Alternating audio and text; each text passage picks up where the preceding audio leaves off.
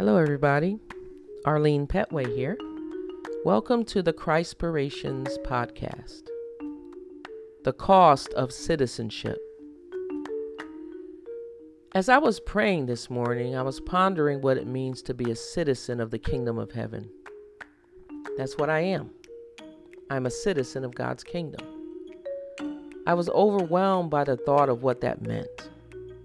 Jesus is king, and I am his royal subject. 1 Peter 2:9 puts it this way. But you are not like that, for you are a chosen people. You are a royal priesthood, a holy nation, God's very own possession. As a result, you can show others the goodness of God, for he called you out of darkness into his wonderful light. His subject, his royal subject. In America, as we approach the November elections for president, immigration and citizenship will be among the issues hotly debated. Should people who are immigrants be grandfathered in? Should an easier road be made towards citizenship? Should those here illegally be punished and deported swiftly? I don't have the answer to these questions, but what I do know is that they are important. Citizenship is a privilege.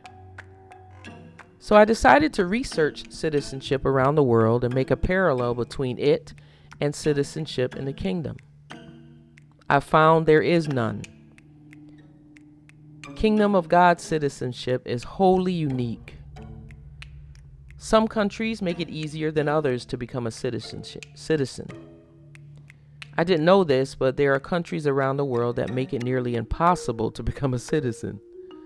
Some practice birthright citizenship like America, but there are many more nations who do not. There are countries where the cost of citizenship is very high, in the millions of dollars.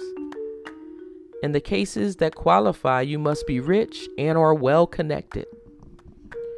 Basically, to be an outsider and become a citizen somewhere else, there is a cost. Although the kingdom of God or the kingdom of heaven, they're used interchangeably, is unlike any other kingdom, the thing that sets the kingdom of God apart from any earthly kingdom is that citizenship is even more costly, far more costly. I'm not talking about monetary costs or having to live in a realm for many years before being considered, which happens. The cost of citizenship in God's kingdom was the death of the king.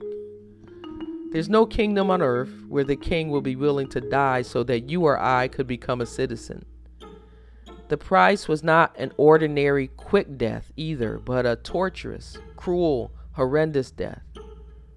As bad as that was, he then had to be treated like the worst person on the planet by his own father.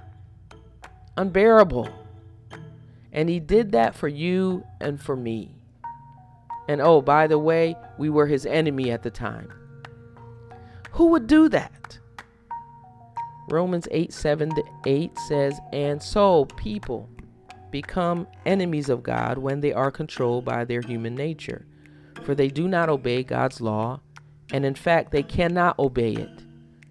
Those who obey their human nature cannot please God. Romans 5:6-8. You see, at just the right time, when we were still powerless, Christ died for the ungodly. Very rarely would anyone die for a righteous man, though for a good man someone might possibly dare to die. But God demonstrates his own love for us in this. While we were still sinners, Christ died for us. Jesus, the King of glory, the sovereign King of heaven and earth, was forsaken and abandoned by his Father, God, because your sin and my sin became his own. Because the Father is holy as the Son is holy, he had to treat him like an illegal alien from the kingdom of God so that we could be accepted in the kingdom. This was my reading this morning. At noon, darkness fell across the whole land until 3 o'clock. About 3 o'clock, Jesus called out with a loud voice, Eli, Eli, lema sabachthani, which means, my God, why have you abandoned me? Why have you forsaken me? Another version says. Some of the bystanders misunderstood and thought he was calling for the prophet Elijah. One of them ran and filled a sponge with sour wine, holding it up to him on a reed stick so he could drink. But the rest said, wait, let's see whether Elijah comes to save him. Then Jesus shouted out again, and he released his spirit. One commentator put it in this way. 2 Corinthians 5:21 says, he made him who knew no sin to be sin on our behalf, that we might become the righteousness of God in him. It is possible that at some moment on the cross, when Jesus became sin on our behalf, that God the Father, in a sense, turned his back upon the Son. It says in Habakkuk 1:13 that God is too pure to look upon evil. Therefore, it is possible that when Jesus bore our sins in his body on the cross, that the Father spiritually turned away. At that time, the Son may have cried out.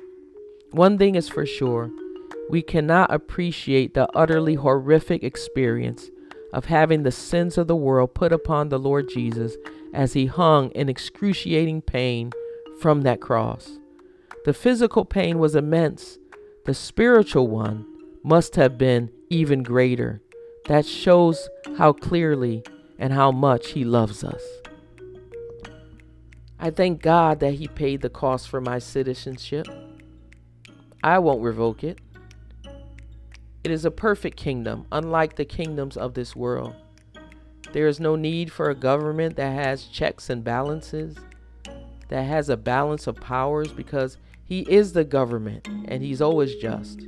He is the total monarch of the kingdom, and he loves his subjects more than anyone ever loved anybody. If he did have a slogan for the kingdom, you could choose many, but I like this one. Romans 14:17. For the kingdom of God is not eating and drinking, but righteousness and peace and joy in the Holy Spirit.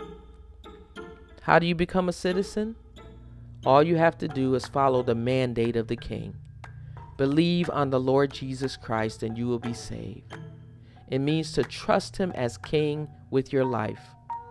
No citizenship compares to it. Don't believe me? Try it. I guarantee you won't revoke it either.